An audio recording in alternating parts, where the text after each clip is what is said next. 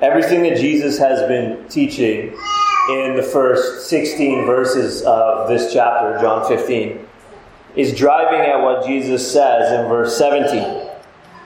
These things I command you so that you will love one another. Abide in me. Bear much fruit. Abide in my love. These things I command you so that you will love one another. And alongside the commands that Jesus has given us in the first 16 verses, there are also encouragements. Jesus says, these things I command you. So it's obvious that primarily in his mind, he has his commands or his imperatives in view. That he's given us these commands and these imperatives so that we will obey them, loving one another. Right? But Jesus has not only given commands. He has given us also what theologians call indicatives, which are those things that indicate what God has done. Imperatives are the things that we must do. Indicatives are the things that indicate what God has done. And Jesus has added indicatives alongside imperatives in his teaching here in this section. And no doubt, those indicatives are also intended to help us love one another. It's not as if Jesus was doing two things. With his commands, he was trying to get us to love one another, but with the indicatives, he was trying to do something else. That doesn't really make sense. If Jesus has been aiming at trying to get us to love one another with the commands he's given us, it stands to reason that also the indicatives that he's mixed in throughout the commands are also intended to help us love one another. So though Jesus has his commands primarily in mind in verse 17, no doubt he has the indicatives in mind, at least to some extent also. And today we're looking at two indicatives from verses 14 to 16, which ought to help motivate us to love one another, as that's the aim of this whole section of teaching, apparently. This is why Jesus is giving this whole section of teaching. Look at verse 17, so that you will love one another. So even the indicatives are there to do that to some extent. The first indicative we see is those who are vitally and organically connected to Jesus are his friends. This is in verses 14 and 15. You are my servants, you are my friends if you do what I command you. No longer do I call you servants, for the servant does not know what his master is doing, but I have called you friends. Remember, not all who go to church and name the name of Christ are vitally and organically connected to Jesus. This is what we've been seeing over the last number of weeks. It is possible to be merely externally connected to Jesus and be as lost as an outright pagan. But those who have experienced the new birth, those who have received the Holy Spirit, and who are therefore those who bear fruit and obey Jesus' commands, these people are Jesus' friends. We read here in this passage. Again, you don't become one of Jesus' friends by doing what he commands, just as you don't become a fruit-bearing branch by attaching yourself to the vine. But you can recognize whether you are or not legitimately a friend, and whether you are or not organically and vitally connected to the vine, by whether or not you obey Jesus' commands. So obedience and fruit then are diagnostic of a right relationship with Jesus. And obedience and fruit then are diagnostic of whether or not you are a friend of Jesus. Don't miss this. Those rightly related to Jesus are not merely servants, but friends. When Jesus says, no longer do I call you servants, he doesn't mean that we're not actually servants anymore. We are. And the rest of the New Testament bears that out. But Jesus is not the haughty homeowner who won't deign to befriend the gardener or the house help. Jesus calls the gardeners aside here, so to speak, and tells them that he considers them not just servants, but friends. And it's evident that Jesus is not just blowing smoke. Jesus is not just full of hot air, flattering his servants when he really has no intention of treating them as friends. The very next day, Jesus will lay down his life for these friends. What a privilege the Christian has then, to be called a friend of Jesus. There's a song with a chorus that goes like this. Some of you probably know it. I am a friend of God. I am a friend of God. I am a friend of God. He calls me friend. And some of us Reformed folks who love our psalms and hymns and spiritual songs and lyrical depth and lyrical precision, we mock and we ridicule how repetitive, how trite, and how superficial. What a kitschy, not catchy, but kitschy melody. And we brag about how we used to be in churches that sang songs like that. But now we're in churches that sing things like all people that on earth do dwell, and in Christ alone. An improvement, no doubt, we reason. But look, have we lost the childlike wonder and joy of being called friends of God? Does it not move us anymore to hear Jesus say, "You are my friends"? Could we not enter into a song like that with exuberance and with enthusiasm, even if we don't prefer the melody, which on the record I don't? How you love me. It's amazing. It's amazing. I am a friend of God. I am a friend of God. I am a friend of God. He calls me friend. What is wrong with those lyrics? Absolutely nothing. As Abraham was called a friend of God in 3 places, 2 Chronicles 20 and verse 7, Isaiah 41 and verse 8, and James 2 verse 23. So you, Christian, are called a friend of God. A friend of Jesus. Here in John chapter 15, verses 14 and 15. Don't overlook the profundity and the blessedness of that. The phenomenon of Facebook friends has watered down our concept of friendship.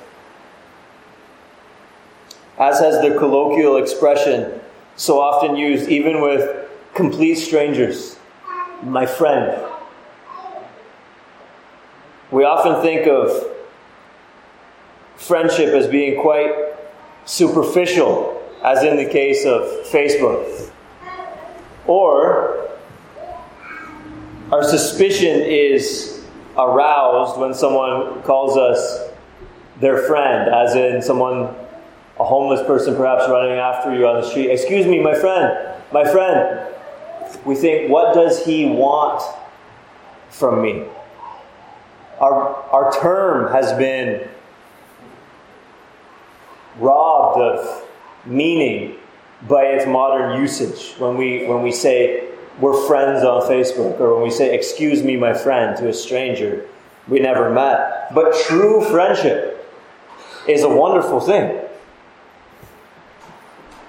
And true friendship with Christ is the most wonderful friendship of all. Among other things, Scripture tells us that friendship entails sharing one's life with another, using metaphors of walking together and speaking face to face. There is a knowing and being known. The Scripture tells us that friends help each other when they fall down.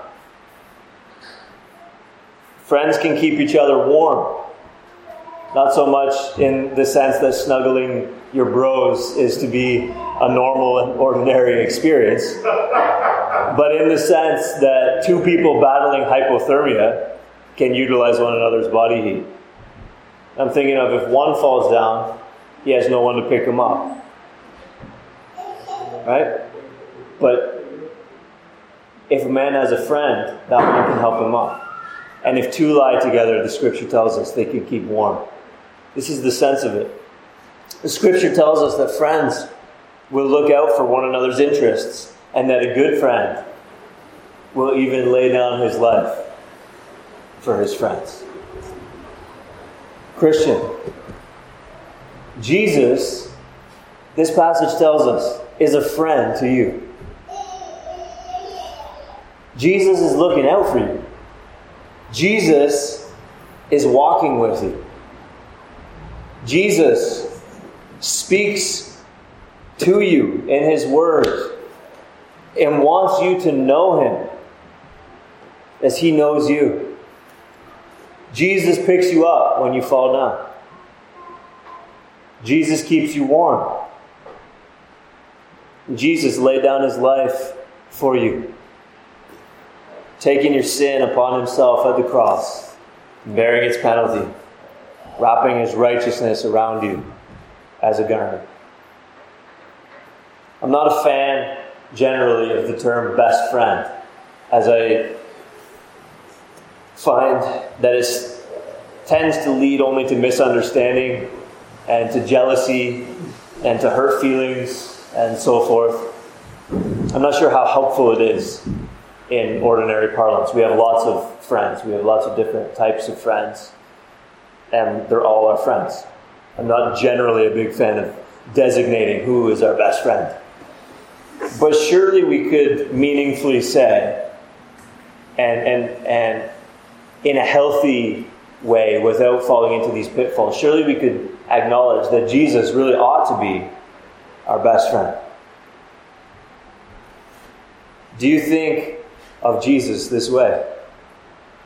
If I were to ask you this morning, who is your best friend? Who would immediately come to mind? Jesus?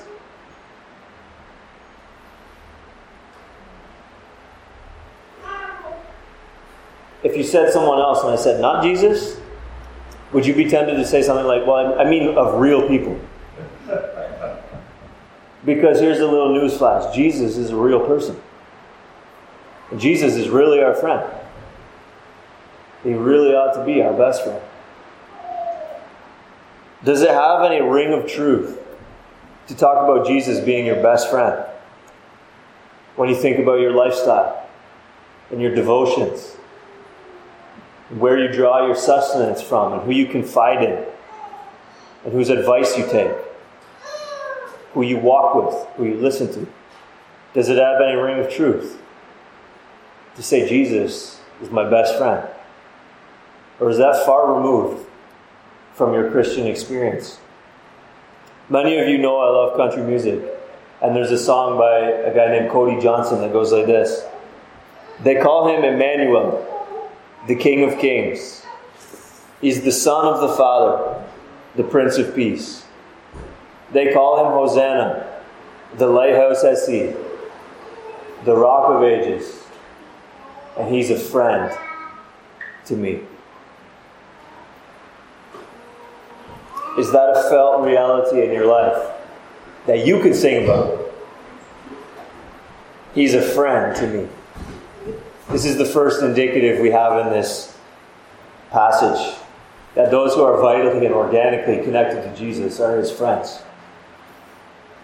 An indicative tells us, an indicative being something that indicates what God has done rather than telling us what we must do. And indicative is a great word when used in telling us that we are friends of God, because that is certainly something that God did and not something that we did. You see, and here's the second indicative in today's passage. Jesus' friends were chosen by Him. That is, by His initiative. One commentator reminds us of the disciples' propensity to argue amongst themselves about who was the greatest.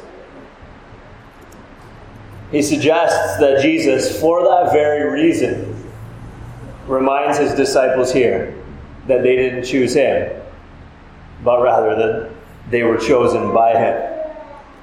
Now, of course, at some point, each of the disciples did in fact choose to follow Jesus. But Jesus is speaking of how it all started. And none of them in the first place chose Jesus prior to Jesus choosing of them. The initiative behind the friendships that these men enjoyed with Jesus was all Jesus' initiative. As Abraham was a friend of God by grace, so these men were friends of God by grace. And so we, who are vitally and organically connected to Jesus here in the 21st century, are friends of God by grace. Doubtless, someone will be quick to point out at this juncture, yes, by grace, but through faith. These men chose. Abraham chose. We choose. Yes, all true. I know. All true. But behind our choosing, prior to our choosing, underneath our choosing, was God's choice of us. We sang just before the sermon, "My Lord, I did not choose you, for that could never be." Why? Why could that never be? Why not? Why could it never be that I would choose Christ? The song goes on, "My heart would still refuse you had you not chosen me. Unless your grace had called me and taught my darkened mind, the world would have enthralled me. To your glories I'd be blind." Jesus himself taught us in John chapter 6 and verse 44 that no one can come to me unless the Father who sent me draws him. And in John chapter 3 and verse 3, unless a man is born again, he cannot see, let alone enter, the kingdom of God. Therefore, we know that unless the disciples had been born again, unless the Father who sent Jesus had drawn the disciples, they never could have chosen Christ. Unless the Father had drawn Abraham and given him the new birth, unless the Father had drawn you and given you the new birth, you never would have chosen Christ. Unless the Father had drawn and regenerated us, we would never be friends of God then. It's not something you did. Ultimately, then, it's something that God did. So is being a friend of God something to become self-righteous about? Something to be haughty about and gloat about over against the enemies of God out there who haven't made the same wise choice as us to choose Jesus? We are the friends of God. Is this the way that we ought to respond to being the friends of God? No. We have to remember we did not choose Christ. He chose us. And some will say, but Jesus here is speaking to his apostles and of his choosing them for their office, their apostolic office. This is not a passage about election unto salvation and unto friendship with Christ Jesus. And I would simply say, why do we take 14 of these 17 verses as being applicable to us? That we really ought to abide in Christ. That we really ought to obey Jesus' commands. That we really ought to bear much fruit. That we are friends of God. But this, I guess I did my math wrong, 16 of 17 verses. But this one verse, we say, well, that's not applicable to us. Look, Jesus is here speaking to his apostles. No doubt, at least partially in view, is his appointment of them to their office. But we recognize that when Jesus is speaking to his disciples, here on the eve of his crucifixion, he's telling them about the nature of the spiritual life, which by extension then is applicable to us. They are friends of God, vitally and organically connected to the vine, not because they're wiser than anyone else, but because Jesus chose them by grace. They need to abide in Christ Jesus in order to bear much fruit. If they do not walk with Jesus, they will have no spiritual power and vitality and so forth. That if they want to have joy in the Christian life, they need to commune with Christ Jesus. Jesus is directly talking to the apostles here. We know that. But we've recognized and we've made the assumption over the last several weeks that this is applicable to us also. And so this passage of choosing. You are a Christian today in the 21st century. Not because you're better and smarter and wiser than your unbelieving friends and family members. You're not a friend of Jesus because you're better. You're not a friend of Jesus because you're wiser. You did not choose Jesus. He chose you. And so it's by grace that we've come to have this standing before God. It's by grace that we are called friends of God. It's by grace that we are friends of Jesus. Yes, we know we chose Him as the disciples chose Jesus. But Jesus is talking about the beginning. In the first place, it's of grace. We love because He first loved us, the Scripture tells us. We could co-opt that phrase and adjust it slightly and say, we chose because He first chose us. This is the second indicative in this passage. John 15, 14 to 17. That we are friends of God is an immense blessing and privilege as a result of God's choosing of us before we ever chose Him.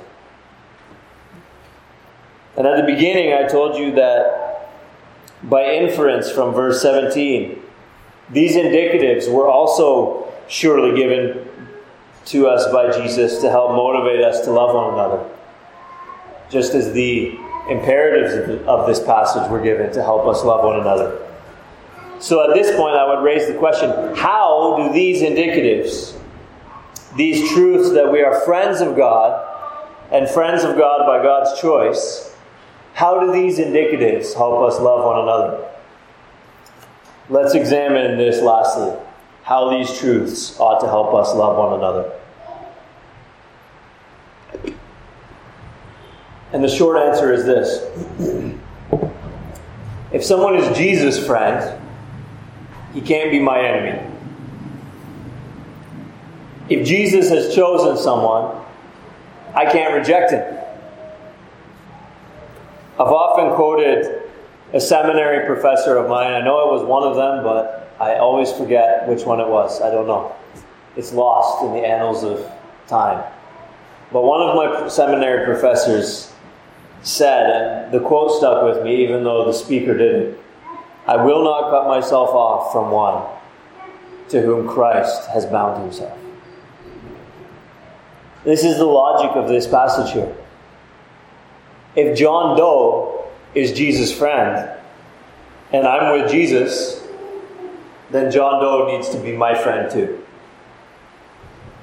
If Jesus has chosen John Doe, then I can't reject John Doe. But you don't understand. John Doe is so annoying. John Doe is obnoxious. No, you don't get it. John Doe is so needy. John Doe is so talkative. John Doe is so shy. John Doe is so rude or insensitive or disengaged, or John Doe is just a one-way street and he doesn't reciprocate, and I give and John Doe never gives in return. You don't understand. I can't love John Doe. Well, never mind all that. John Doe is a friend of Jesus. Jesus has chosen John Doe. And if John Doe is Jesus' friend, and I'm with Jesus, then he has to be my friend too. If Jesus has chosen John Doe, then I can't reject John Doe. You understand? This is how this passage applies. Look, if you can't love someone for their own sake, if you hear Jesus telling you in Scripture, love one another, and you say, well, I can't love this person, or I can't love that person, for any of the aforementioned reasons, shyness, rudeness, obnoxiousness, awkwardness, reservedness, lack of reciprocity, whatever. And you say to yourself, I can't love this person because they are so unlovable. If you can't love someone for their own sake, then by the logic of this passage, love them for Christ's sake.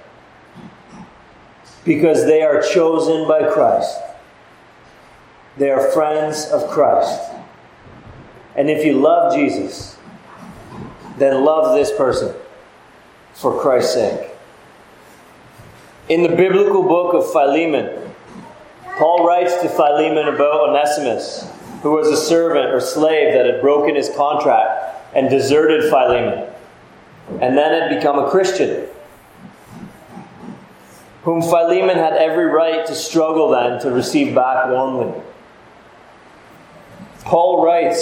The Apostle Paul writes to Philemon, receive him as you would receive me. This would be something like receiving a WhatsApp message from a dear family member overseas. A friend of mine is coming to Barbados. He's quite difficult to deal with, but receive him as you would receive me. Think of someone you love. You know, if my father or my mother sent me a message like that, so-and-so is coming in, you don't know them, you never met them, you're going to have a hard time, but receive them like you would receive me. We might struggle with it at times, but we can understand the concept of loving one person for another person's sake. Consider your brothers and sisters in Christ, then, as what they are. Chosen friends of Christ Jesus. You see, not only does this passage tell you, Christian, that you are a chosen friend of Jesus, but it tells you that the difficult Christian sitting in front of you or beside you or behind you or in the next church in the gap, or the next town over or in another denomination or whatever. Look, all of these Christians are chosen friends of Christ. If you are, he is too. If you are, she is too. And if they are hard to love them for their own sake, then love them for Christ's sake, as his chosen friends. Receive them as you would receive Christ. If we can put a little spin on Paul's words. We would do as much for Paul the Apostle, no doubt.